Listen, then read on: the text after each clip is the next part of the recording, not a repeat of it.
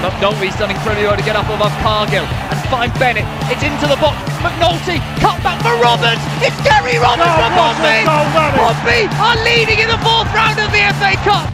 Mark McNulty, but a good chance by Doyle. For McNulty on the edge. Mark McNulty scores for Pompey. Smashes it past McCormack. Won by Doyle.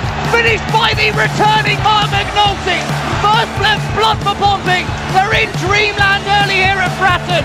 There's a through ball to Jamal Lowe. Jamal Lowe's onside. The flag's stayed down. Jamal Lowe, nonchalant, fantastic, brilliant. Pompey will be promoted at this rate. That is it. Pompey are champions. They won League Two in the most dramatic of circumstances. The PO4 podcast with Hugh Bunce, proud to be Pompey.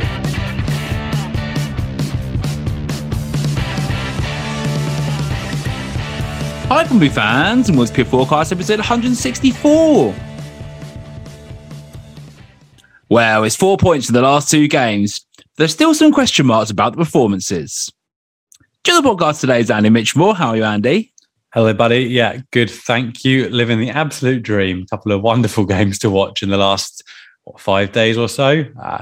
No defeats this week. What's that Simpsons gif? It's like days since last disaster or days since last accident, 0 and the numbers falling off. So we're at least 5 days since the last disaster. So all the positivity, obviously. Well, in that sense, Andy, it's going to be a lovely positive podcast. And talking about positivity and a ray of sunshine in my life, Freddie Webb, how are you?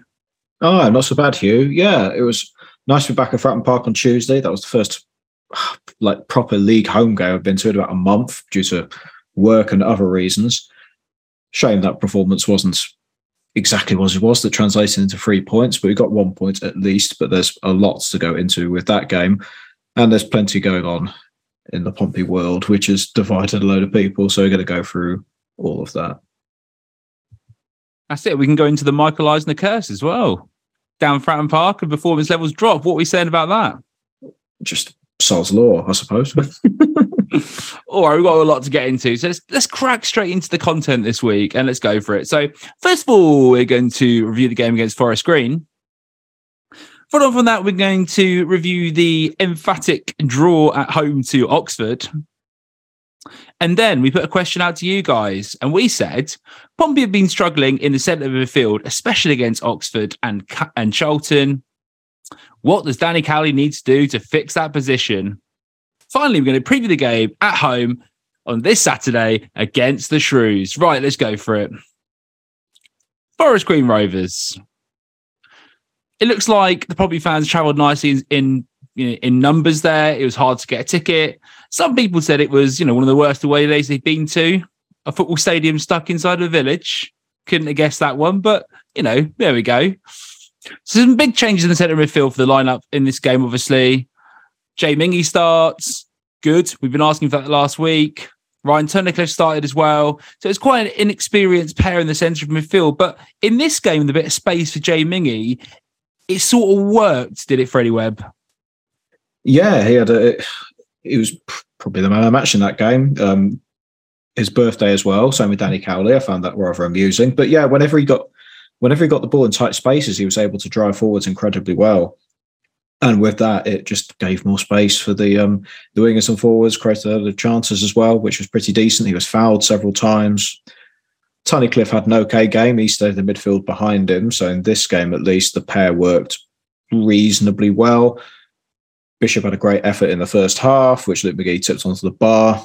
Curtis cut inside, played a low cross to him. And then the goal, excellent cross by Owen Dale, straight into Sean Braggett's head, climbed above the defender, and it was 1-0. It was a good, reasonable way to start the game. Forest Green didn't offer a lot in the first quarter of an hour or so before the goal. And even with all the changes, the forced changes due to injuries, the Blues looked reasonable, albeit against a poor side. Yeah, so you touched on the goal. It was quite interesting to see Owen Dale taking the corner and he banged it into the box, didn't he? He sort of looped in the header and Sean Rugger gets his head on the ball. Andy, how good was it to see Sean Rugger back on the score sheet? Yeah, very good to see him back scoring, obviously. One of the things that has been a real positive over the last couple of seasons has been the centre-backs contributing on the score sheet. And obviously it just hasn't really happened for Raggett this season. But yeah, it's a really good ball in from Owen Dale. And I'm more than okay with seeing him on corners in the future. And as Freddie says, isn't it like 12% of corners lead to goals or something? I think it's something along those lines. Just trying to speak your language here, Fred, but you're shrugging, so I might have made it up. Don't fact check me. But yeah, it looks like a very simple goal when you watch it back, eh? Just a nice ball into the middle. All it takes is one centre-back to outmuscle his marker. I mean, I don't think Raggett even jumps off the ground. He heads it at pretty much head or neck height, just uses his strength to get, the better of his marker and head it in against, as Freddie said, a pretty poor Forest Green team. And I'd be extremely worried if I was a fan of them for many reasons, actually. But in this instance, mostly because they were poor, weren't they? At home, I wouldn't fancy them to be staying up at the end of the season. If I was a betting man, I would be putting money on them to go down, even though the odds are probably pretty atrocious on that at this point. We spoke about last week, didn't we? Whether he would mix it up and sort of change the strike partnership, give Bishop and Pigott a go. And he did in the first half. It didn't seem to work from my perspective too well, did it? And I don't know if that's because they're both sort of making similar runs. I was kind of hoping that Pigott might actually drop off a little bit into the sort of the 10 and sort of collect the ball a bit, not that deep, but just come and collect the ball a bit more and let Colby go on further. And we've seen that in other games, haven't we? Where Pigott starts, Bishop's been able to push on a little bit into that sort of pure number 9 role. But Freddie, why do you think it didn't quite work out in the first half between Bishop and Pigott? I think it's because both strikers are trying to effectively do the same thing. I mean, really, both of them were pretty much playing as if they were going to latch onto the crosses rather than dropping deeper inside to try and collect the ball, help out the midfield a little bit. And yeah, it just didn't particularly work. They were also both looking to do the same runs. I remember Pigott collecting the ball slightly ahead of the penalty area. Then the ball rolls to Curtis and then he shoots it wide. That was pretty much the only build-up he had. Yeah, it was just odd. So the pair didn't work. I think it's weird because in previous games they worked a bit better than that. So it might have just been a poor game from those two. It might just be because Pigott being on the bench all the time, it was his first start in a while, so it was a bit off the pace. That probably doesn't help either. But no, it didn't work. And then the quality of chances just mooted and dropped off after a positive 17 minutes. There wasn't a brilliant amount of creativity for large spells of the game, which Danny Cowley would be disappointed with. It was good to see Jay Mingey collecting the ball and sort of driving it forward, a little bit like he did in Charlton. He sort of got the ball in that situation and started driving the ball. It was really the only outlet from the sort of defence back into the top of midfield. And the two strikers looked very isolated up front. If you roll into the second half quickly, Danny Cowley didn't give it very long, did he, until he changed it up and put Dane Scarlett on at 53 minutes. But without criticising the other two strikers and how they played, Andy, do you think Dane Scarlett made a big difference when he came on at 53 minutes? Yeah, I think he had one particularly good chance that I'd have backed him to finish. But honestly, in terms of the rotation of the strikers there, I do think you just have to take into account the number of games we have in a short space of time. So it makes sense, whoever started that game, to have rotation with a decent chunk of the second half to go, because I do feel as if we were pretty in control of that game. So I think that Cowley could realistically afford to at least be considering the freshness of the players for the Oxford game. So yeah, I thought Scarlett came on and did a perfectly good job. But I think, I think bringing Scarlett on would have happened at that point almost no matter what the performance of the other players had been, as long as we were a goal to the good. I think this performance it's a little bit different to the Oxford game, where I thought we were totally blunt, as we'll talk about in a moment. But I think in this game, if one of those other really good chances goes in, like say Bishop's in the second half, if one of them goes in and we get a 2-0 win away from home where we've created most of the good opportunities, I think you say it's a pretty decent day at the office. And I just think there's a bit less excitement about it because there was only that one goal margin.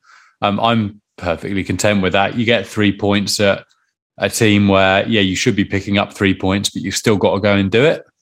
And I think the rotating of the strikers and bringing Scarlett on at the start of the second half certainly contributed to that.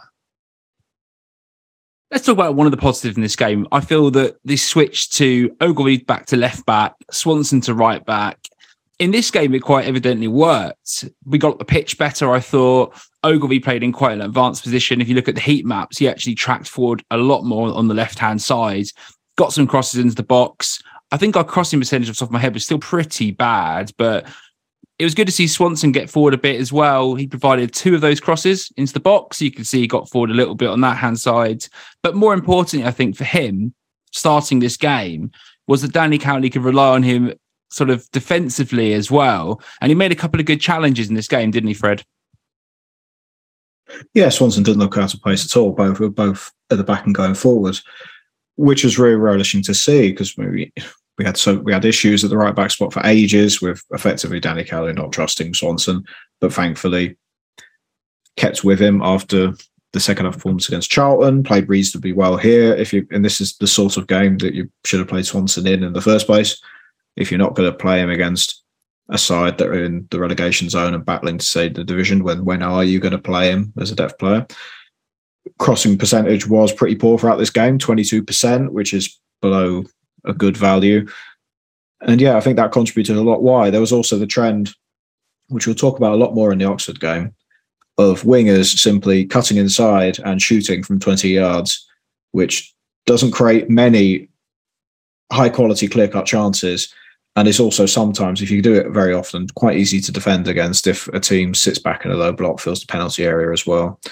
So yeah, I think there was a lot of that. One thing we didn't mention about Scarlett when he came on is he gave Bishop a great chance when he pressed the centre half, managed to win the ball. The ball falls to Bishop, 1-on-1 with the keeper. McGee does a pretty good save, and it was a 0.36 expected goal chance for Bishop there. So yeah, I feel like it could have been more, purely down to the quality of chances. Just a few of them. There are a couple of high ones, but the rest of them were effectively pot shots from outside the penalty area, which is fairly frustrating, to be honest. I think you've got to give credit to Luke McGee as well. He had a really good game for Forest Green, and on a different day, I think that could easily be a 2-goal or a 3-goal winning margin for Pompey. He made a couple of excellent saves, didn't he? One in the first half, and was it 2 in the first half, 1 in the second, or 1 in each half? Can't remember. But made a couple of really, really excellent saves to keep the score close.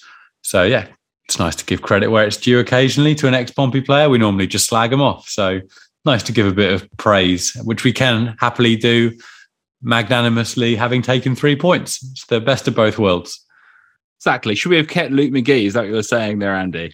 Sorry, buddy. Should we kept Luke McGee? Yeah, should we have kept him? Is that what you were trying to say? Oh, kept him. I thought you were talking about Ketterman. No, I don't think we should have kept him. No. Fair enough. Ketterman and Luke McGee do go together beautifully, I've heard. All right. Is there much? That's totally libelous. I'm sure Luke McGee is going to reach out to me on Twitter and point that out. I'm pretty sure if the owners of Forest Green don't like anyone eating meat, they're not going to be that keen on the keeper doing Ketterman at half-time, are they? So that's an outrageous accusation. I generally don't think they like anything, to be honest with you.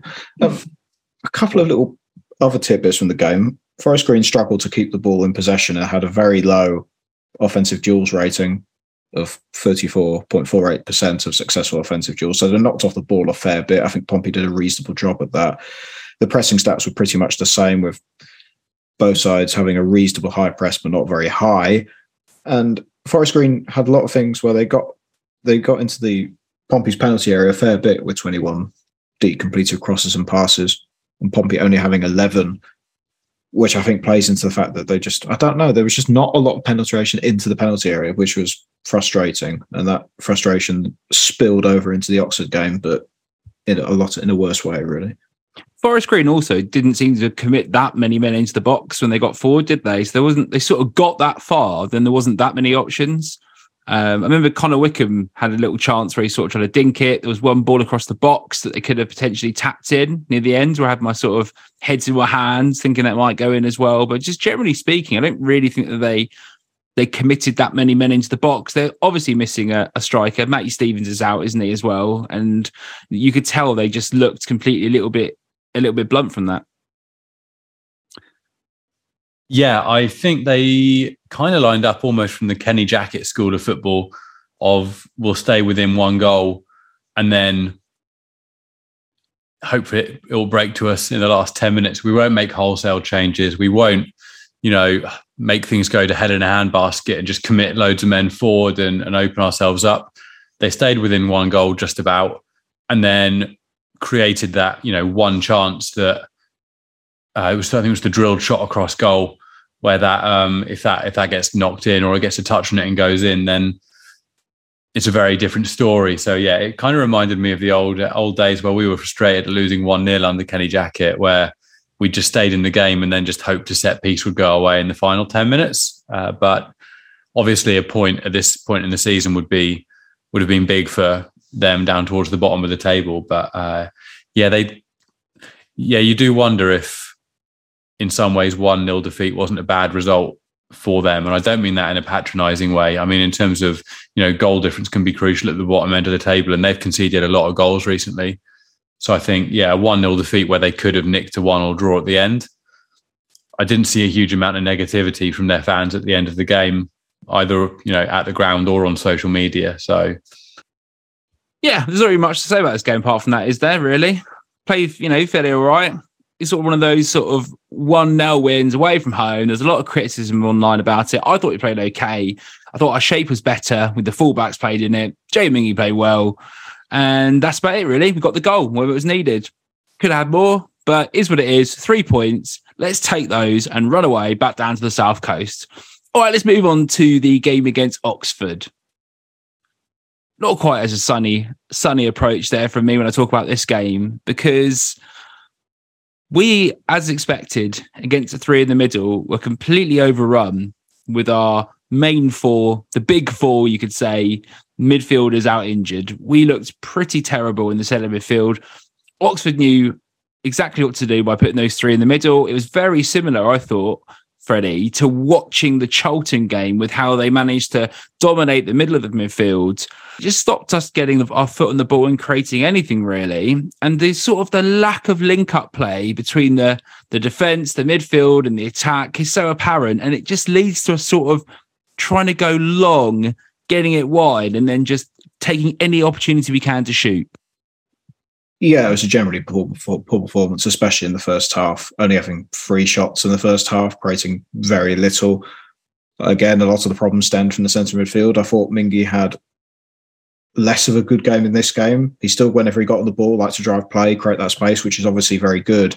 But to be honest, whenever he had his back to goal, when he received the ball, he seemed always to rush a pass, which was quite a big issue. I don't think Tunnicliffe had as good of a game either. He wasn't as steady, put a few tackles in, but the movement off the ball was... Pompey News Now man of the match, Ryan Tunnicliffe. Yes, you're referring to there. God knows how. The movement off the ball in the midfield was pretty poor. That was the main reason why they were resorting to go long. I think we've said about movement off the ball being terrible for about how many years since we started properly doing this, I suppose. But yeah, it was incredibly disappointing. Both wingers being on their wrong feet with 2 up front, where we get most of our chances from crosses, is quite frustrating, because it was fairly easy to defend against when they got out wide. Both Hackett and Curtis simply wanted to go onto their strong foot, either to put the cross in or to dribble around them, have a shot from 20 yards, and it's a low expected goals chance, and it's a low quality of chance. The strikers are starved, and then the one chance that Oxford got, pretty much a long ball through to Gatlin O'Donkor, chested it down to Carl Joseph, lovely finish on the half volley, 1-0. And you could argue that, how likely is it to score so many times? And it's Oxford, they always score bangers against Pompey. If you remember the last time when we lost 3-2 against them at the Kassam Stadium, Pompey didn't do enough in the first place. That was the main issue. They didn't have authority in this game, and they didn't do enough to basically get ahead of the fact that Oxford can have one chance outside the penalty area, score, and then sit in a low block and time waste for the rest of the game, which is they pretty much did. And then they stifled Pompey in the midfield. There aren't many positives to take from this game, even though it was a draw in the end, to be brutally honest. I don't know if I agree with you, Fred, there that Oxford created one chance and then sort of sat back. I thought for the first up until the red card, really, they created a number of decent chances. They had a drilled shot just wide in the first half. There was one at the early stage of the second half as well, close range, just went over the bar. The only other one I remember is Cameron Brannigan when he went for on goal for the 1-1.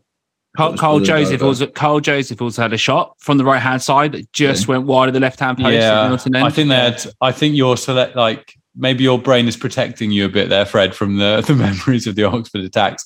I'd say I think they deserve a bit more credit than saying they only really created that one chance. I mean, look at the expected goals; didn't create that much. We know XG is a load of fiction anyway, so it doesn't really mean anything, Fred. So, and also, don't give away your spoilers for the game later on. But I think, sorry to jump in, Fred. I think that the most concerning thing of this was how good value Oxford were for their lead until they went down to 10 men. And as long as Oxford had 11 men, Pompey weren't really in the game. And then things obviously change a lot when the red card takes place. It's a pretty stupid second yellow card from Bowden. But the way the game was sort of moving towards a conclusion, as you say, Hugh, Pompey were just getting pretty dominated in centre midfield, which is understandable to an extent when you've got, 4 central midfielders unavailable. But at the same time, it wasn't like a marginal overrunning. It really was pretty dominant from Oxford United for most of that game. And I mean, we won't jump too far ahead, I guess. So let's stick with the first half for now and stick with the goal that Oxford scored. But it's very, very preventable. If you watch that goal back, Fred, I don't know if you've watched it back since you saw it live, but if you watch that goal back, just as the ball comes in, it's a ball from the halfway line, or just from inside his own half on the right-hand touchline. That shouldn't result in a goal within, 4 seconds, 2 touches later. There's no way. And Oxford just manufactured that 2-on-1 with Clark Robertson, so he can't really commit to either man, kind of gets caught in the middle between the two. It goes to the far man who plays it back to the near man. And fair enough, it's a decent finish. It is a very good finish. But it's a finish that he shouldn't have had the opportunity to do so well, if that makes sense. It's just avoidable. It could have been broken down at 2 phases of play. He could have pressed the player who put in the long ball in the first place, and if Clark Robertson didn't get in between the two, he might be able to cut out. But I don't think the blame's on Robertson for getting in between the two, because he can't commit either way, because then he leaves someone in sort of 6 to 8 yards of space. If he gets a bit screwed over by the fact that, potentially you could argue that Raggett's positioning is a bit too far to the right, bearing in mind that both Oxford forward players have drifted towards the ball on their right-hand side. So maybe Raggett he's dragged too far towards Swanson. There's an argument for that. But I don't think we can really put that much blame on Robertson, because he's trying to do the job of 2 centre-backs in that position. And if he commits to one of them and makes the wrong decision, it firstly looks awful, and then he'll get absolute pelters for it. So he's kind of got to play the middle ground there a bit, and at least force Oxford to execute, which they did do. But I wouldn't blame him necessarily for this. I saw someone blame Griffiths as well, which I think is exceptionally harsh. I don't think that's a bit mental, isn't it? I don't think the old Baz is saving that one, if I'm honest. Even last season, I think it's a bloody good finish. But as we said, the fault lies with the build-up, IMO.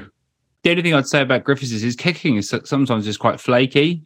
So he's sort of like, he can pull off a nice kick and a nice pass out from the back.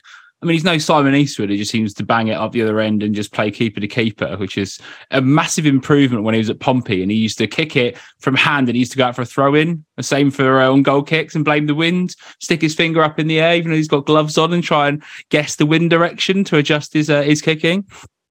I was wondering how many minutes it would take for you to start laying in Simon Eastwood, your favourite League One goalkeeper. I don't know how many minutes we've been recording for, but that's pretty much as long as I imagined it would be, about 4 minutes into the Oxford review. But the Griffiths distribution I thought was quite poor in this game overall.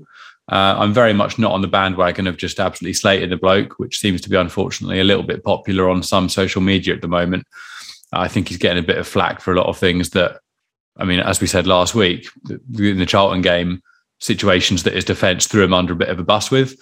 But his distribution in this game was fairly poor, particularly towards the end, chasing the second goal when we were 1-1, and they were putting a lot of pressure on. There were a couple of times where there was the opportunity to really just keep that pressure on, and he just kicked it out of play. And that obviously firstly gives the ball back to the other team and also completely breaks any momentum and deflates the crowd. So, yeah, I'd agree with you that distribution wasn't fantastic in this one. As if my admiration for Guy Whittingham couldn't get any higher, he also piled it on Simon Eastwood for leaving at that time. So big up Guy Whittingham on the commentary. Much appreciated there. I'm going to say about when, obviously, should we go talk about the second yellow? Because I think that's quite important to the game. I think credit has to go to Rico a little bit there as well for winning that a little bit against Bowden, who'd been one of those sort of break-up midfielders, isn't he? He sort of gets in and he really did stop them turning. So I like the way that Rico picks the ball up, he dribbles it past a couple of players there and ends up being brought down in a challenge that you think a centre midfielder could make if he wasn't already on a yellow, the game-changing moment. And I think that is what ultimately got us a point. Yeah, it's a brainless tackle, isn't it, when you're on a yellow? But as you say, rather than just slating the tackle, Rico did really well. He's sort of essentially a 1-on-3 at that point, and a bit of quick feet takes it around two of them and forces Bowden into a pretty stupid challenge. But as you say, definitely fair play to Rico for that. It was a nice little 1-2-3 touch to create a bit of space to drive into. And I don't know if Bowden just forgot he was on a yellow card or what, but they can have no real arguments with it. Although I think Robinson had a little cry about the first yellow, didn't he, from memory? But I don't think you can really argue for me with either of them. But as you say, it was the game-changing moment.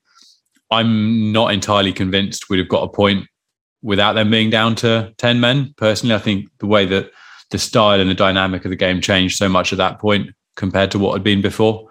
I think they potentially would have seen it out otherwise. So we're fairly fortunate that a little bit of skill from Rico draws the foul there. Yeah, Rico played much better, I thought, when he was moved a bit centrally away from the right wing spot. Has nice close control and reasonable dribbling ability, so he was able to get past Bowden there. And I agree with Andy from watching the game. If Pompey didn't have the man advantage, they probably wouldn't have got anything else out of that game. Completely spun the game on its head. In terms of the expected goals split from before and after the red card, quite interesting. Essentially, the total XG, and I'm going to save a little bit for the game later, obviously, 1.81 expected goals in total. 0.2 was in the first half when we were dreadful.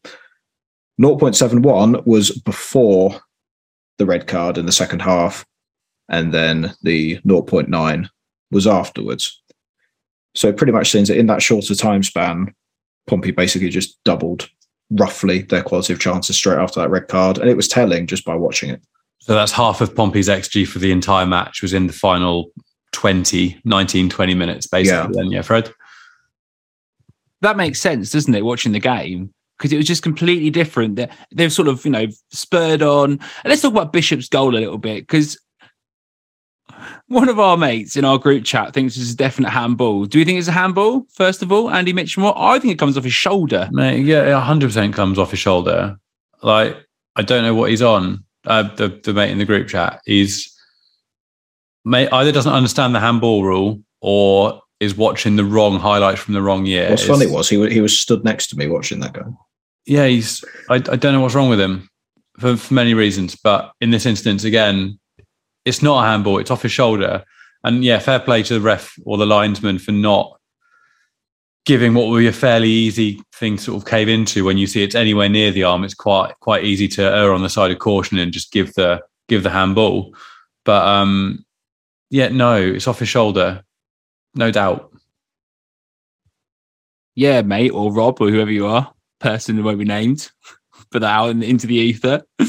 But yeah, no, it's good from Colby Bishop, isn't it? And what we want to see there: Owen Dale, ball in the box, Colby Bishop, poacher's finish, like we saw earlier in the season a little bit more, and we get the goal. Because what that shows to me as well is that it's the lack of creativity for the strikers up front. And we talked about whether you put who you partner with who in the last game, but ultimately the strikers aren't going to score good chances. And this is a very simple analogy though, but unless they get the service up front, and that's one of the better balls that were put into the box for Colby Bishop. There weren't that many in this game for Eddie Webb, only, watching it live. But for me, good ball in the box, in space, Colby Bishop creates something really from nothing to knock it round, then knock it in. Yeah, lovely finish. I looked at the crossing accuracy in this game, and it's 39.29, and I thought that was quite high just from watching it. But it seems like not a lot really happened on the end of those crosses from watching the game. So that probably gives context to the statistics there, I suppose. But no, it was a lovely finish from Colby Bishop on the half volley, and that goal is my pick.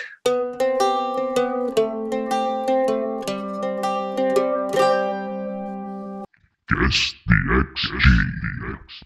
I don't know which one of you wants to go first for guessing. What is you expected first goals this week? I went first last time, I believe. All right, here we go. So, ball comes up off his shoulder. Not really anyone in the way on the turn. I'm going to go with 0.41. Interesting. So, Fred, you already said that 0.9 of our XG came in the last 19 minutes. I think you might be pretty close, Hugh. I don't want to just go one above or one below because that's a complete dick move, but I do think you're about right. So this is from the moment it leaves his foot after the shoulder up in the air. This is just the volley, right? So, I mean, I just paused it on the replay, and Hugh, you'd be loving it. Eastwood has got his legs just sticking up in the air like someone shot him.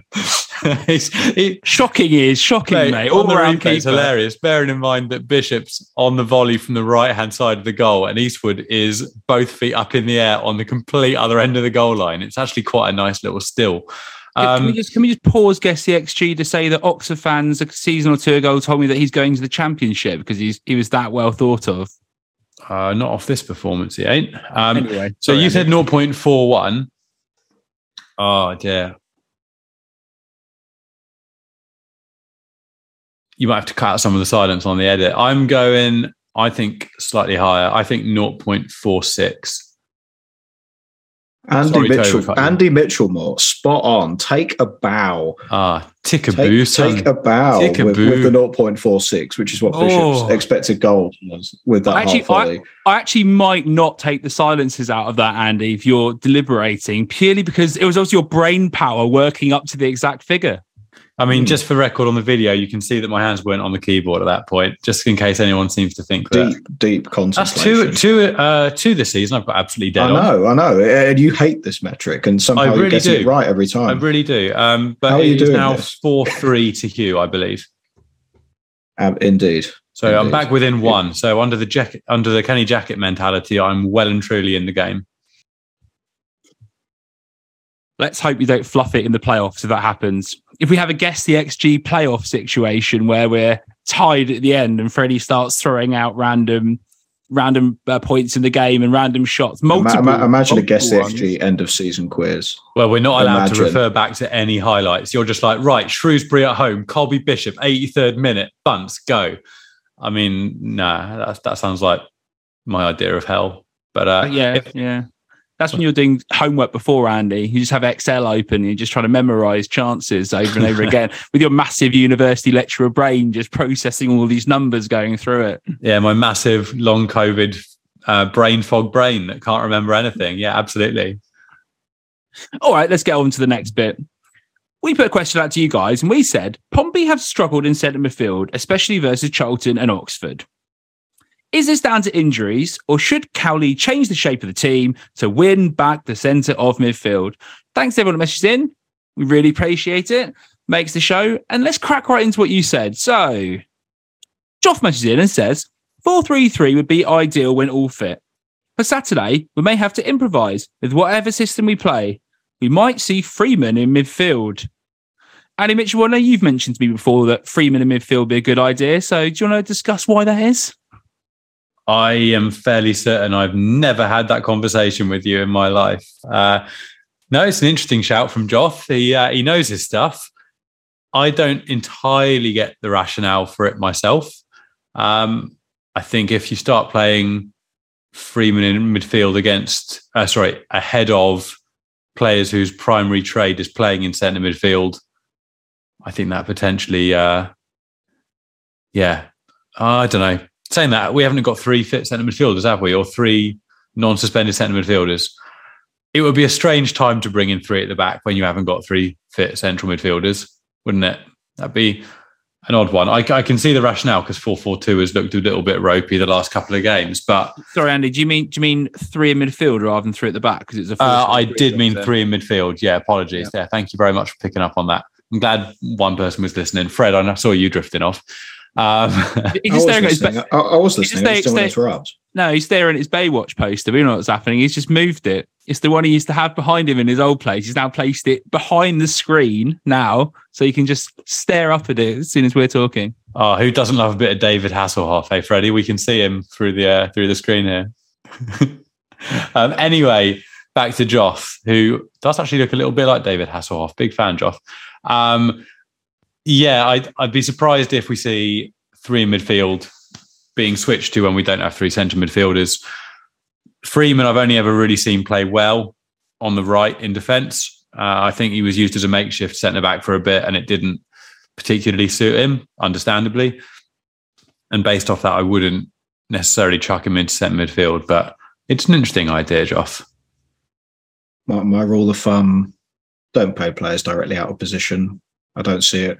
I do appreciate we have no idea really what Portsmouth's injury situation is, simply because Danny Cowley basically has lied in the media and then admitted it, really, to what his injury selection is, because he doesn't want to give the advantage away to the opponent, which is frustrating to literally everybody. Assuming, let's say randomly, that Tunnicliffe and Mingy are the only centre midfielders, you go with that. I think any benefit of playing Kieran Freeman, a DM, effectively, with Tunnicliffe and Mingy slightly forward, I think it takes away too much. I know it gives you more in the midfield, but you can stabilise the game a bit more. But then the striker on the end will get isolated, really, and Freeman doesn't add a lot of creativity if he goes into that midfield spot. Now, if Pack or Lowry are fit, I think that's a completely different conversation. I think then you can allow Ryan Tunnicliffe to sit a bit more, who could also drive forward a bit when he wants to and moves around a little bit more. And then you can have Mingy, and then let's say the other centre midfielder is Lowry, for example. You can have both of them in an advanced role, and then probably Bishop up front because he suits the one up front slightly better, even though, again, when he played for Accrington, when he was at his best, he played alongside Dion Charles. So Bishop is used to playing up front with another strike partner. There's a lot of moving pieces here. And if you consider the opponents of Shrewsbury at Fratton Park, who often try and go goal up and sit in a low block, because we've seen it for seasons now, and they like to dominate the midfield with an extra man, it might even be worth sticking with 4-4-2 too, even though it sounds stupid and even though they were bad against Oxford. I don't know what you think, Hugh. I wonder what your opinion is. It's a difficult one, isn't it? Because I think at this moment in time, the system just quite clearly isn't working. I think whilst Mingy was able to create more against Forest Green, that's purely because he had that pace and talent against a side who really aren't as good as us. So he had that space and that ability just to be able to use that raw sort of ability to turn and create space and chances. But it still didn't link up with the strikers up top. I'd be interested to hear what you think, Fred, about changing it to the sort of a 4-2-3-1. So basically adding an additional midfielder, but further up the pitch, allowing the centre midfielders to have someone in the cam role to pass into, which then, rather than just adding another DM, which I think is pointless if you haven't got a centre midfielder fit, maybe that helps link the play up and allows us to get balls into the box better for Colby. That seems a little bit better, because I think when Cowley moved Hackett into the centre attack of midfield, he looked fairly reasonable. It didn't matter that he was on his wrong foot on that side. He was able to play through his strengths, which is close control and looking at shorter passing, and playing a cam also gives him the license to run into the channel and go a bit forward, because he's got a reasonable finish on him as well for a depth player. Yeah, that seems potentially, if you're worried about losing the midfield, you go for the 4-2-3-1. Imagine how the world changes. Do you remember when we were playing 4-2-3-1 and everybody wanted us to go 4-4-2? Now we're at the exact opposite. We're just fickle. Is that what it is? We just anyway. I think we are being industrious, Freddie. I think it's a situation where we haven't got a lot of our starting centre mids, so we're sort of weaker in that position. So I feel like this is more not necessarily what to do in the long term forever, but in the short term, if you've got to start Tunnicliffe and Mingy in the middle again at Fratton Park, I think you look at what happens when the opponent's lost a centre midfielder in the 3. We're evenly matched. And then suddenly the game turned on its head. Yes, I know there was one less player and it gave us more space, etc. But I do wonder then if you've got that 3 across the front, it gives a situation as well where the wingers aren't always going to try and cut inside and shoot as well, which is another point I wanted to bring on to you, Fred. We didn't talk about it too much in the game against Oxford, but what were your feelings on the fact that Koroma and Curtis are both obviously left-sided midfielders who want to shoot their right foot? It's very frustrating, actually, because I think that was probably one of Curtis's weakest games in a Pompey shirt. I really didn't see him create an awful lot in this game.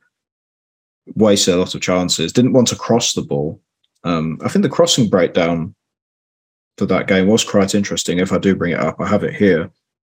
Curtis had 3 crosses in this game, none of them connected. And then Koroma only had 1 cross the entire game, and that didn't connect either. So that's a lack of distribution on that side. And it's obvious that both of them like to drive, play and attack a fullback and go on their strong foot. Fine, but A, if it becomes predictable, and B, like we said, it doesn't really fit if you're against an opposition in a low block, as an example, because they load the penalty area behind them. So at that point, you've got to cut inside and then maybe look for the switch pass, perhaps.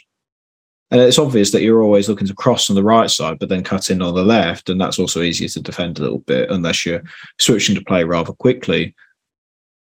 And yeah, it said a lot that Curtis literally walked off the pitch by the away end rather than in front of the Fratton end. I think that says a fair bit. But no, that's frustrating there. And I was even calling in that game for Denver Hume to come on at left wing, purely because he's on his right foot. He's on his stronger foot, and he's able to put the ball in the box. It might be a little bit different considering for playing one up front. It might be different. Maybe it will suit Curtis or Koroma in that situation if you're playing the 4-2-3-1. But if you're playing the 4-4-2, you're playing for the strengths of overloading the penalty area and having attackers in. So you need decent crossing, and I don't think that section works. I know Koroma had a couple of decent goals to start off with from cutting inside, and he created a fair bit of chances. But then he's also had games like against Oxford, like against Charlton. Well, he hasn't really done that much. Yeah. And it was interesting as well in the Oxford game because 51% of our play went down the left-hand side. So if you're in a situation then when he gets up to the attacking player on the side of the wing, whose then job is to put the ball into the box, and they don't, that's half of your attack basically muted for the whole game on one side. I think it's interesting because Curtis is actually better when he actually mixes it up and he's not frustrated to shoot. So when he starts doing that thing where, against Forest Green, for instance, he linked up a bit better with Ogilvie, and he had a few times he actually drove to the byline and put a ball in the box. He looked dangerous, or won corners and things like that. I can't remember if that was actually how he got the corner for Owen Dale to put the ball in the box, but he looks a lot stronger and he looks like a more dynamic player when he does that. Did not in this game, unfortunately, and I think that's where potentially part of the unbalance has come in. Tim Foot messaged in and he said, Pompey were not as good as early season form suggested, nor as bad as it seems now. We've lost a lot of key players and it shows. I think we're still on track for the top 6 and there's no need to panic. Fred, do you think a lot of fans are panicking purely because of how well we started and people started getting their hopes up a little bit towards maybe a top 2 push? And now, we're sitting in the playoffs, we've still got a game in hand, and, we're sitting comfortably in 5th. I don't think they're panicking. I think they're just looking at the individual performances and they're not really impressed. And I don't blame them for that, really, because there was nothing really to take out of the Oxford game other than the fact that they had a lot of guile when Oxford went down to 10 men to push and get that goal. Fine. But before that, the team they created little and they were pretty all over the place and very disjointed. And you could argue that the fact that they didn't put 2 or 3 past Forest Green, and really they created some chances after the ones in the first 20 minutes, say, but they weren't really convincing in that game either. I think there was a slight overreaction for that game, but I think the problem is now fans are still fed up, and myself included. I was fed up after that Oxford game thinking, God, all the conversation is going to be after that game, the referee was poor. Oh, we have injuries. Oh, God, we have this, that, and the other as any reason why Pompey aren't playing really well and we haven't got the result we wanted. When the fact of the matter is the better sides in this division currently on paper are winning those games. Ipswich, Plymouth, Sheffield Wednesday are currently leading as we're recording, I believe. And it leaves fans frustrated that really all this good work and all that hard work may just come down to playoff games again. When, as you know, in supporting other sports, ice hockey especially, it basically leaves a lot of the regular season work completely redundant, and it goes down to how you match up against 1 or 2 sides in 3 games. And if it doesn't go right, that's it, cut, done, and then they follow it on. I generally don't blame fans for being frustrated from these 2 games, really, considering external factors and considering that the reasons behind those excuses, they've heard them before, and we're sick of hearing it.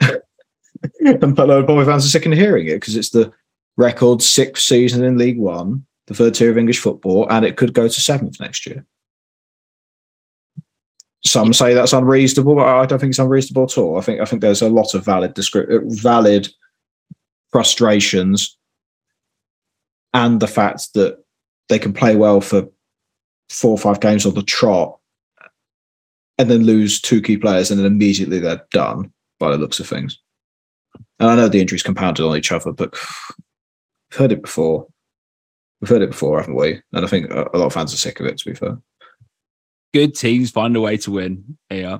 Pompey Canberra messaged in and says, our midfield was our biggest strength prior to injuries we've sustained. Once they're all fit, I'm confident our performances will pick up. We've been so unlucky to have gone from an embarrassment of riches in that department to absolute bare bones.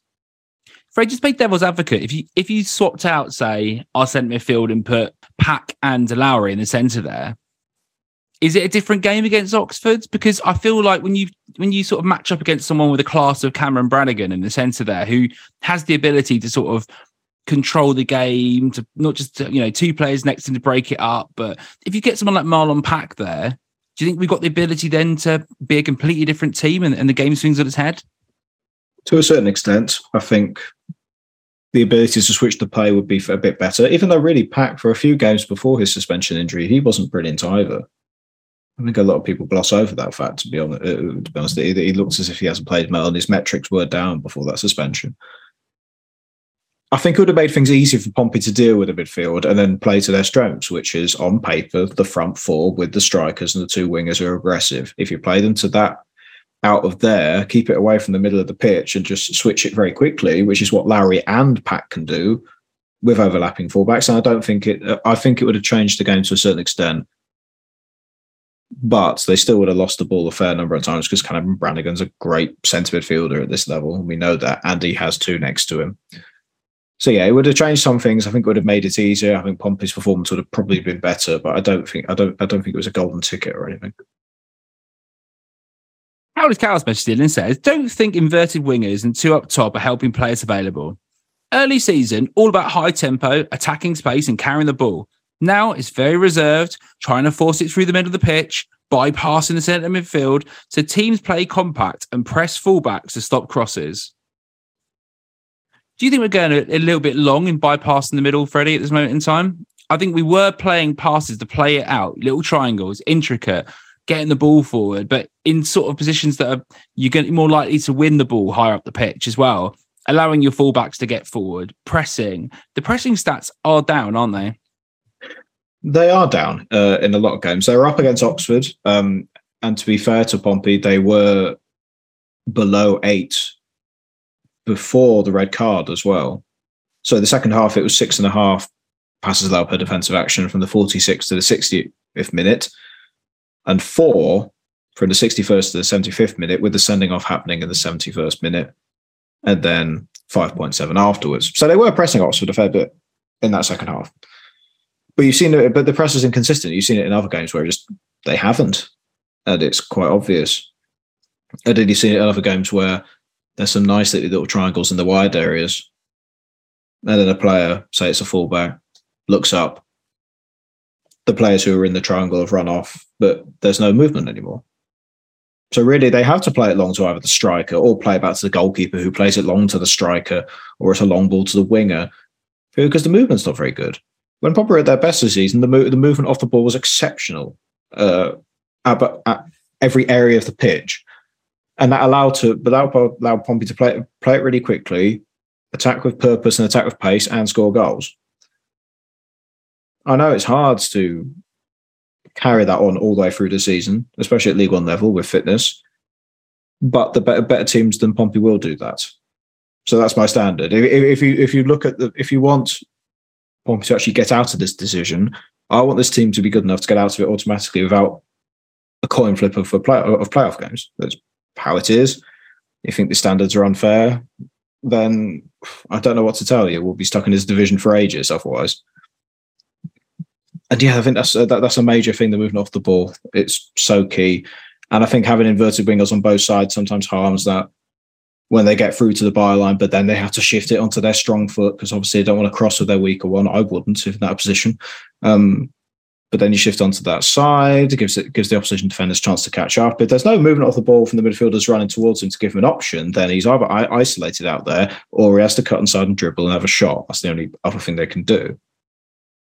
So, yeah, I've forgotten where that question was actually lining up, really, to be honest. But he was talking about how it's more reserved, basically, now. It's just more reserved. Largely just the movement off the ball. Since the movement off the ball's bad, that's effectively forcing more direct passes because the play is not as intricate as they're not finding the space and so on. And a lot of that might be down to the fact that some of the better players aren't playing, so they're scared of making a mistake, maybe. So the play's slower. That might also be it as well. There's a lot of reasons why for that to be the case. Yeah, I think we're also sort of relying on the fullbacks then, aren't we, to get forward and provide the width. And if we're then being pressed up the pitch, and Pompey are doing a lot of passing on the back line, left back to full back and stuff like that, because they're trying to retain possession because they're losing it further up the pitch in midfield, it means the defence is dropped back quite deep, isn't it? And then they're struggling to get the ball forward in forward positions enough to get the ball into the box. You saw a little bit when, and it was an interesting game to talk about, and quickly go on to Zach Swanson, because you look at when they had to go down to 10 men, when he was in a bit of space there getting forward, he put some more right balls into the box, I thought. He actually looked quite good in those positions, but it's getting those fullbacks into positions to cross. And if they're not getting in those positions, just due to the nature of the game, the wingers have got to assert that role and do that role with two strikers up front. So I think that's, for me, where the inverted winger problem is. Yeah, and statistically, they didn't do it in this game. They didn't do it in Oxford by just looking at the stats. I can't remember how many Dale had. Let me have a look quickly since I've got that. Well, Owen Dale had two main crosses. Got one of them right, got one of them wrong. The one he got right was when he was right in the penalty area, to be fair. But yeah, because the one that was for Bishop's goal got deflected, so technically it wasn't a completed cross, even though it was a reasonable one. But yeah, there are some gaps in Pompey's play here, and it shows. And they're coming up against the Shrewsbury side on Saturday, which are always hard to beat every single time. And that's not a cliche. They're genuinely a reasonable side. I don't think I've ever said that they were bad. But they're just playing a physical way. They'll play in the low block simply because I've watched them play in the low block at Fratton Park several times. They'll pack the midfield, try and control the midfield, and it will be very hard if the passing the movement off the ball isn't very good. Alfred John messages in and says, losing your first, second, third and fourth choice midfielders already is concerning. We're now stuck with playing a lad who's barely played in the Football League and a player who we desperately tried to get rid of in the summer. I reckon once most of our midfielders are back in, we'll be fine. Why didn't Tunnicliffe go to Australia? I thought that was happening as well. He had the haircut sorted. He was ready to go. But good thing he didn't. Otherwise, we'd have one centre midfielder. Yeah. I'm not actually annoyed about that. I'm just making a joke. But let's hope one of those midfielders gets back soon. Let's hope they're back for Saturday. If they are back, I've got a little bit more confidence. But at the same time, I still want to see a little bit more. This is not on Danny Cowley, but this needs to be a tactical coaching issue that you don't put the ball in. You do put the ball in the box. Then you do knock it out for an overlapping fullback. You do this sort of thing rather than cutting inside and shooting.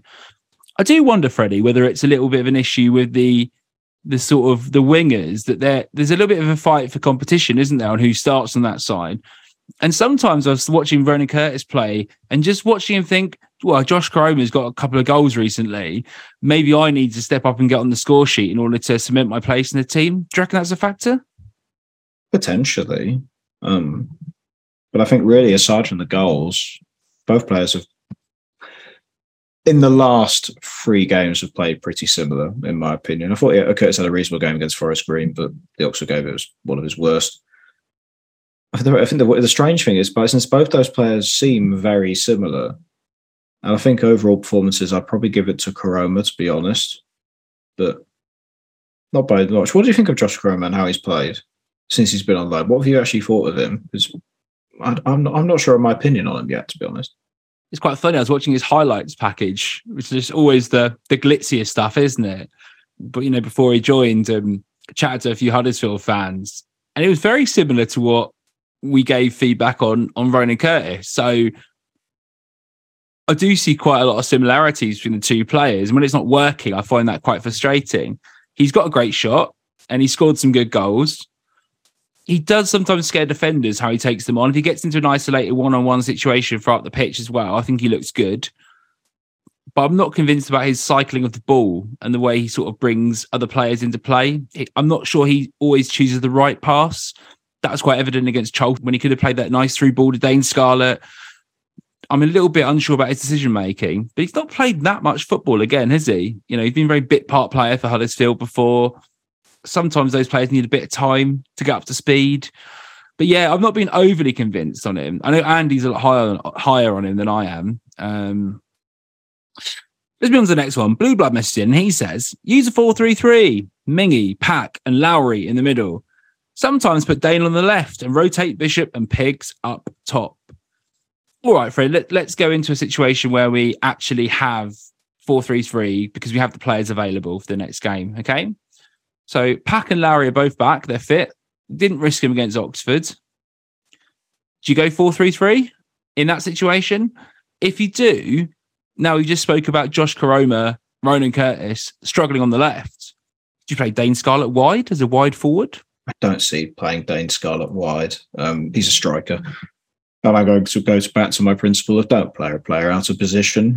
From looking at some of his past games, I've never seen Dane Scarlett play out wide. I don't know why you play a number 9 out wide when you can't play him up front. I think an inside forward on the left wing would probably be a bit better in a 4-3-3. I think those problems where it's less relying on crossing might be ideal for whoever's playing there. And I think if I had to pick a 3-man midfield, considering Thompson is out, I think I would probably go Lowry, Mingy, Pack, wouldn't you?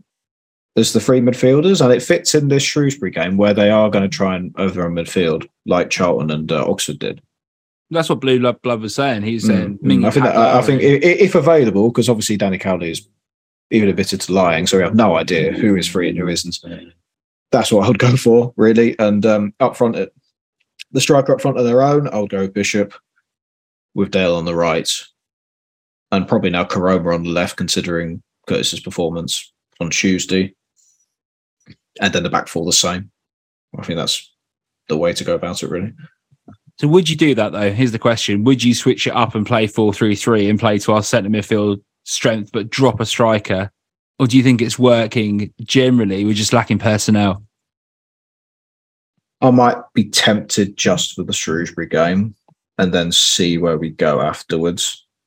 It might be a case of changing it just for one game to settle the players back in again. Because obviously Lowry and Pack won't be sharp. So it'd be nicer to have a supporting midfielder with them. And then when you're confident in them again, switching it back to the 4-4-2 with Pack and Lowry in the middle. Because that's where we got most of our goals from, and that's where we looked very good, and that's where most of the good analytics from this season came from. So I don't see how we would throw the toys out the pan completely.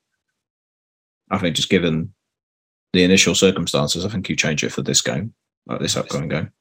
I think it could be an option personally when you're playing teams that play so narrow.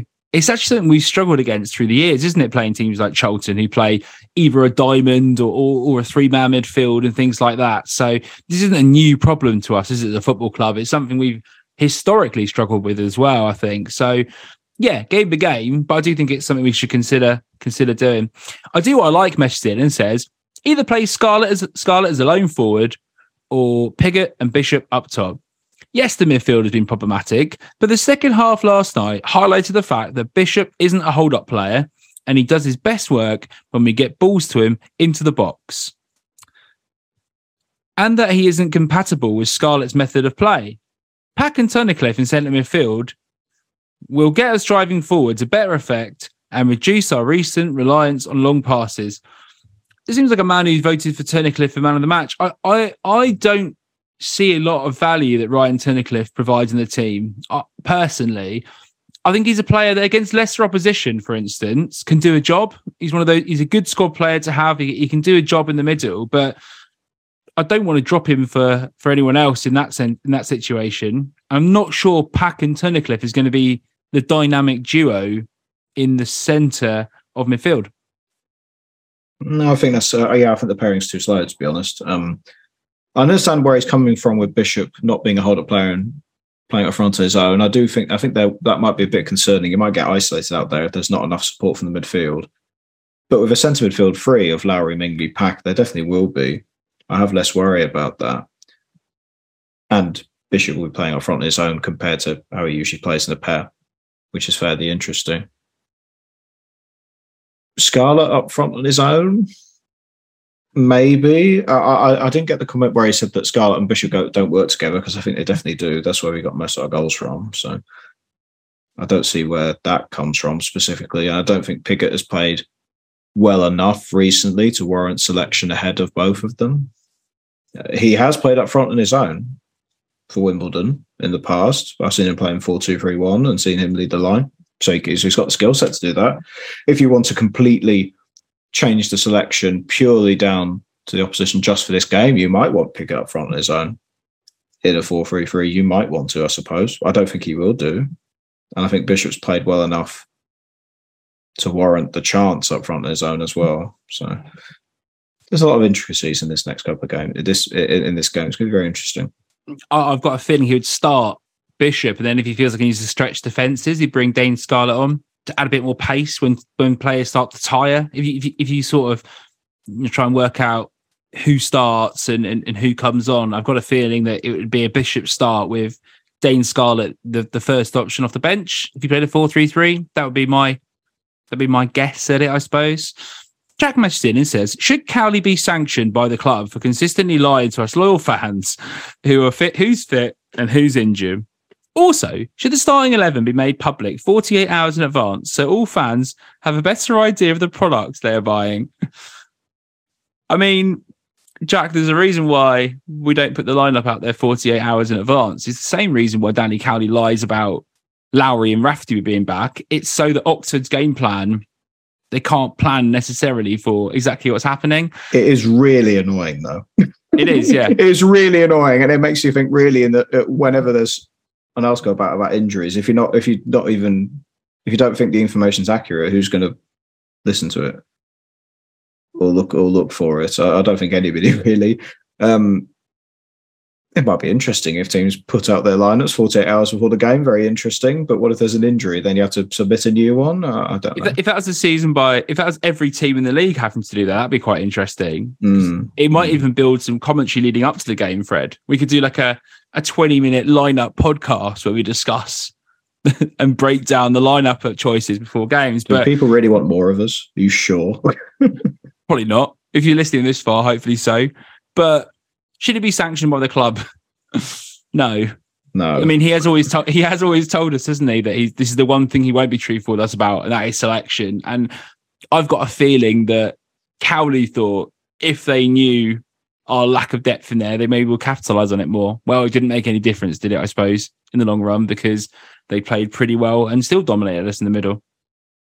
Method's messaged in and says, lack of pace is really concerning for the whole match. Yes, Scarlett and Dale for about an hour, but that's it.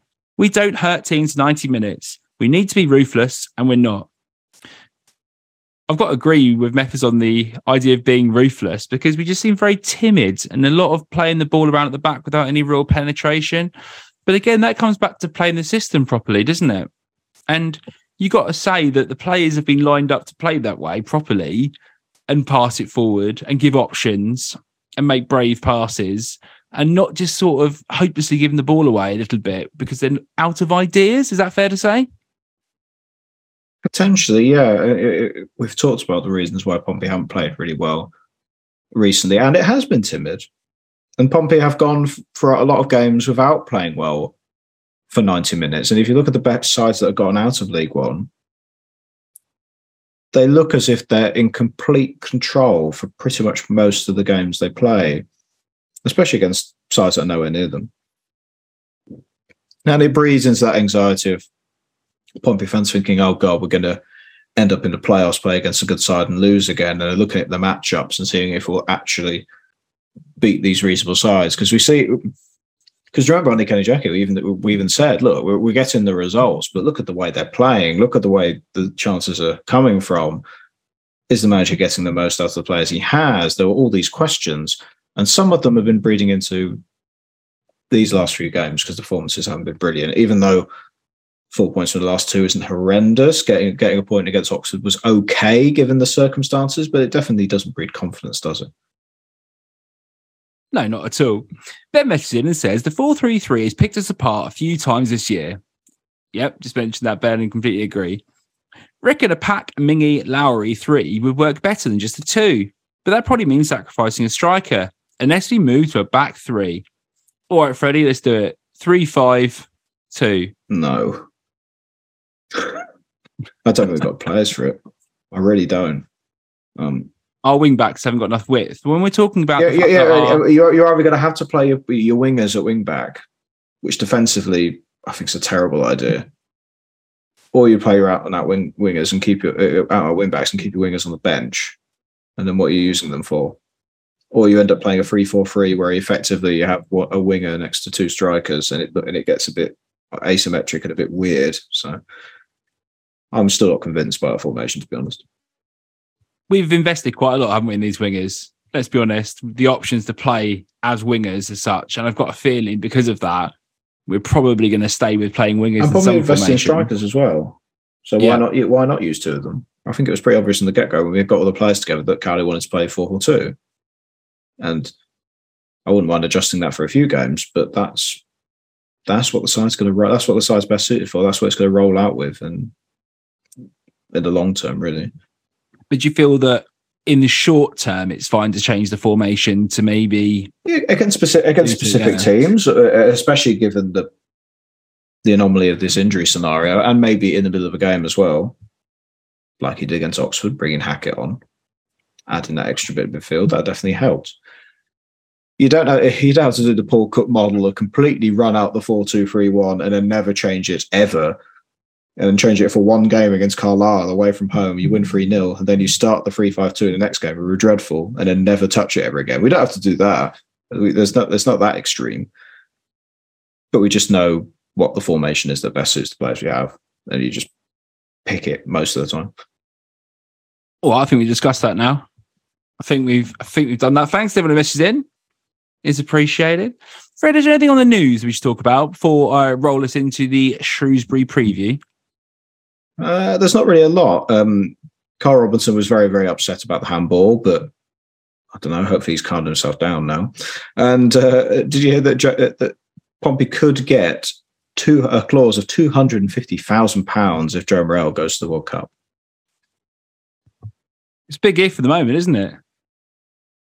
Or is it an England setup in which they just choose the players that have done well for them internationally over the time? It's when we wish Andy was here, isn't it? Rather than, I don't even know why he's left, to be honest. Do you know why he had to leave it? at 9 something in the evening. He's got shit. Man's got shit to do. He's an important man, all right? He's not like me and you, just sitting around next to the microphone, chatting away with nothing better to do in our lives. Andy's got multiple layers to things going on, right? I know. He definitely has. But hey, great clause if Pompey actually gets it. A nice little bit of a transfer fee.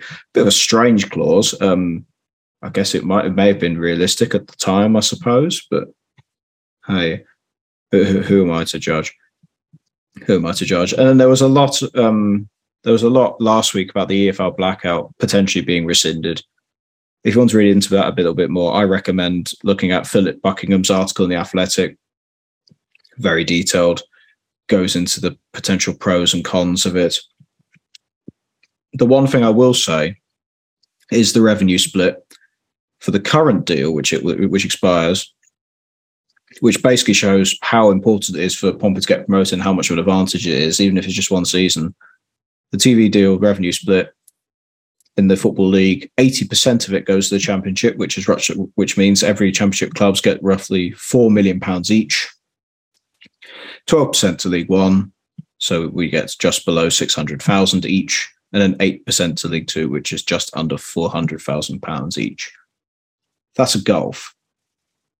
And it pretty much explains why most of the sides who get relegated for the Championship are pretty much contenders, unless they're complete basket cases. And speaking of basket cases, Wigan, even though they've gone last season, they went out and spent an awful lot of money. They've now paid their players late for the third time this season. So, I'll just leave that there for you guys to think about. Yeah, why do you think that is then, Fred? They've overspent. I thought these guys came in with bags of money that was going to, sort them out, and it was fine. They went out and spent loads of money and paid Jack more load of money as well to bring him in and whatever it was. Have they been scammed? They spent it all. They came in with bags of money and then spent it all because football's really expensive if you want to have a good team. We'll have to keep an eye on them, won't we? Shrewsbury Town, Freddie.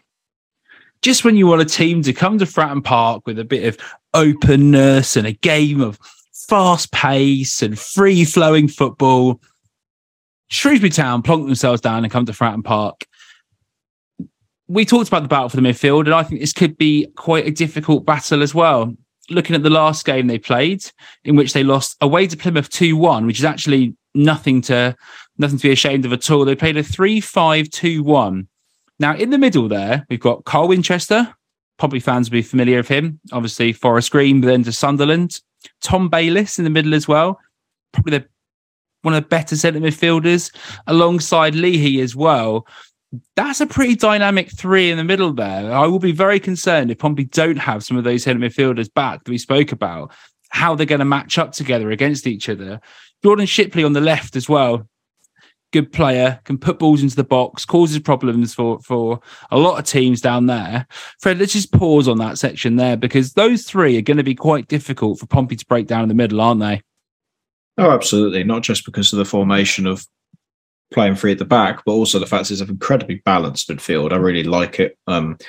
Defensively responsible, as you'd expect from Shrewsbury, but also there's enough technical ability there with Bayliss and Leahy. Both of them, I think, have a range of passing. Both of them could also get stuck in, really. Both of them can dribble a little bit. And then Winchester was an excellent CDM for Sunderland, as they did play last season. I really like it, and I'm really worried about it. And then Jordan Shipley, I think Pompey were linked to him for a fair bit as a loan player, I believe, when he was at Coventry City. Dangerous on that side. Again, range of passing. I think the only benefit really is I'm not that fussed about their strikers. Are you looking at Sadie and Street? No. And they had Daniel Udder from last season who scored 13 goals. But then this season he's only played five games, started 4, and hasn't scored yet. I don't know where that's came from, whether that was just a blip last season or if it's going to be replicated. But no, I think Shrewsbury will cause a lot of problems in the midfield. A lot of problems, which I think for this game, it might be beneficial to go to a 4-2-3-1 or a 4-3-3. If you look at their results, for instance, they, as I said already, they lost 2-1 away at Plymouth. I think Plymouth came back in that game, didn't they? I can't remember. They lost at home to Charlton 1-0. And then they beat Fleetwood away 1-0. and they beat MK at home 2-1. These are all very close games, are they not? Games of one goal here or there, sort of battling it out. This is not going to be a free-flowing game. But as you said, they have got those players in the middle to cause a lot of problems. It just seems to me that they're struggling to finish off those chances up front. If you look at the stats as well, Fred, Shrewsbury have scored 8 goals in open play, for instance, which is the joint third least in League One. They've got 6 in open play. They've got 6 goals from set plays as well. So it's nearly balanced on the level of how many goals they've got from set plays and open play as well. I've got a feeling that if they're going to get a goal, it could be created from a set play, a corner, or something like that. The centre-backs do like to get forward as well. I'm not that convinced about Flanagan playing left-sided centre-back for them. Dunkley's massive in the middle there. Not sure about Pennington. Not a player that I know too much about. Do you? I don't, unfortunately. No. I really do like Say Dunkley in the middle of a three, though. Yeah, same. Very, very solid aerial centre half, proper League One centre half. Almost like Sean Raggett in that sense, isn't it? Yeah, effectively. And it might make it difficult if Pompey playing one striker and he's isolated, because Shea Dunkley could easily man mark him in a game. Fairly easily. That is a bit of a worry. What are we going to do then, Fred? We're saying we maybe need to sort the midfield out. Maybe have to go to a 4-2-3-1, play one striker up top. It's not going to be the easiest game to play in at all, I don't think. But let's get to the score prediction part. Have you got anything else to say on this? Apart from, I had one more thing to say, which is they press the least in the league. Only Morecambe don't press as much as Shrewsbury. Now, Shrewsbury at home as well tend to press a bit more. So away from home, I can see them sitting deep, controlling that midfield and waiting for those chances in this game. Anything else to add to this, Fred, before I roll into the score predictions? I think the only other thing to say is that an athletic that was interesting was their expected goals against. All of their expected goals against us, including set pieces and penalties, was 18.57, and their conceded was 17. So they're not. So they're defensively reliable in that sense compared to the rest of the league. They are roughly mid-table for expected goals against, and they're pretty much on the money. So they're not purely down to statistics alone. They're not a strong defence, but they're certainly not weak either, I would say. They're not a juggernaut of cultural defence, then, are we saying? No, but they're really good. They're really good at it still, I think. Yeah, and I think it's his system, how he plays, isn't it? Probably fans will be pining to get back to the way that we played under Steve Cotterill. All right, Fred, let's get to it. Score prediction time. What is your score prediction for the game on Saturday against Shrewsbury? A certain part of me wants to just pick a 0-0 draw, but that's boring, so I won't. I'm going to go 1-0 Pompey, and I think Tom Lowry's going to come back and score. No idea if he's fit, because nobody does. So we're going to go with that. I'm going to go over 1-0 Pompey. Even though a certain part of me wants to predict 0-0 and be cynical, but I won't. It's difficult, isn't it? I really can't predict how this is going to go. I want us to sort of to build on the fact we came back and managed to get a point, and the fact that we got a win and we need to get some momentum going forward. My heart says 2-1 Pompey win, but my head says 0-0. We're both having the same issue, aren't we? Yeah. I'm going to go positive and say a 2-1 Pompey win. Why not? Let's finish the podcast with a bit of positivity. There's a reason why we don't win any money from betting, because it will be a 0-0, won't it? But we're going to ignore that for the time being, aren't we? Exactly. We're going to ignore that because I'm going to go with a goal from Colby Bishop and another goal from Connor Ogilvie to pick up where he left off at the start of the season. Solid. As Shrewsbury sit in, allowing Connor Ogilvie to get forward more, to become that overlapping far winger that we saw in the start of the season, where he comes in late at the back post, taps home, 2-1 Pompey win. All right. Oh, yeah, Andy mentioned 3-0 Pompey, by the way. He says we're cynical bastards, and he says 3-0 Pompey. Brilliant. He assumed we were going to say 0-0, but we swerved him. Exactly. Brilliant. It's been good having you on the podcast. Always a pleasure. Thank you very much for listening, guys, as always. And until next time, play up Pompey. You have been listening to the PO Forecast for Pompey News Now, available on SoundCloud, Spotify and Apple Podcasts. Follow PO Forecast and Pompey News Now on Twitter for more information. And there is the full-time whistle.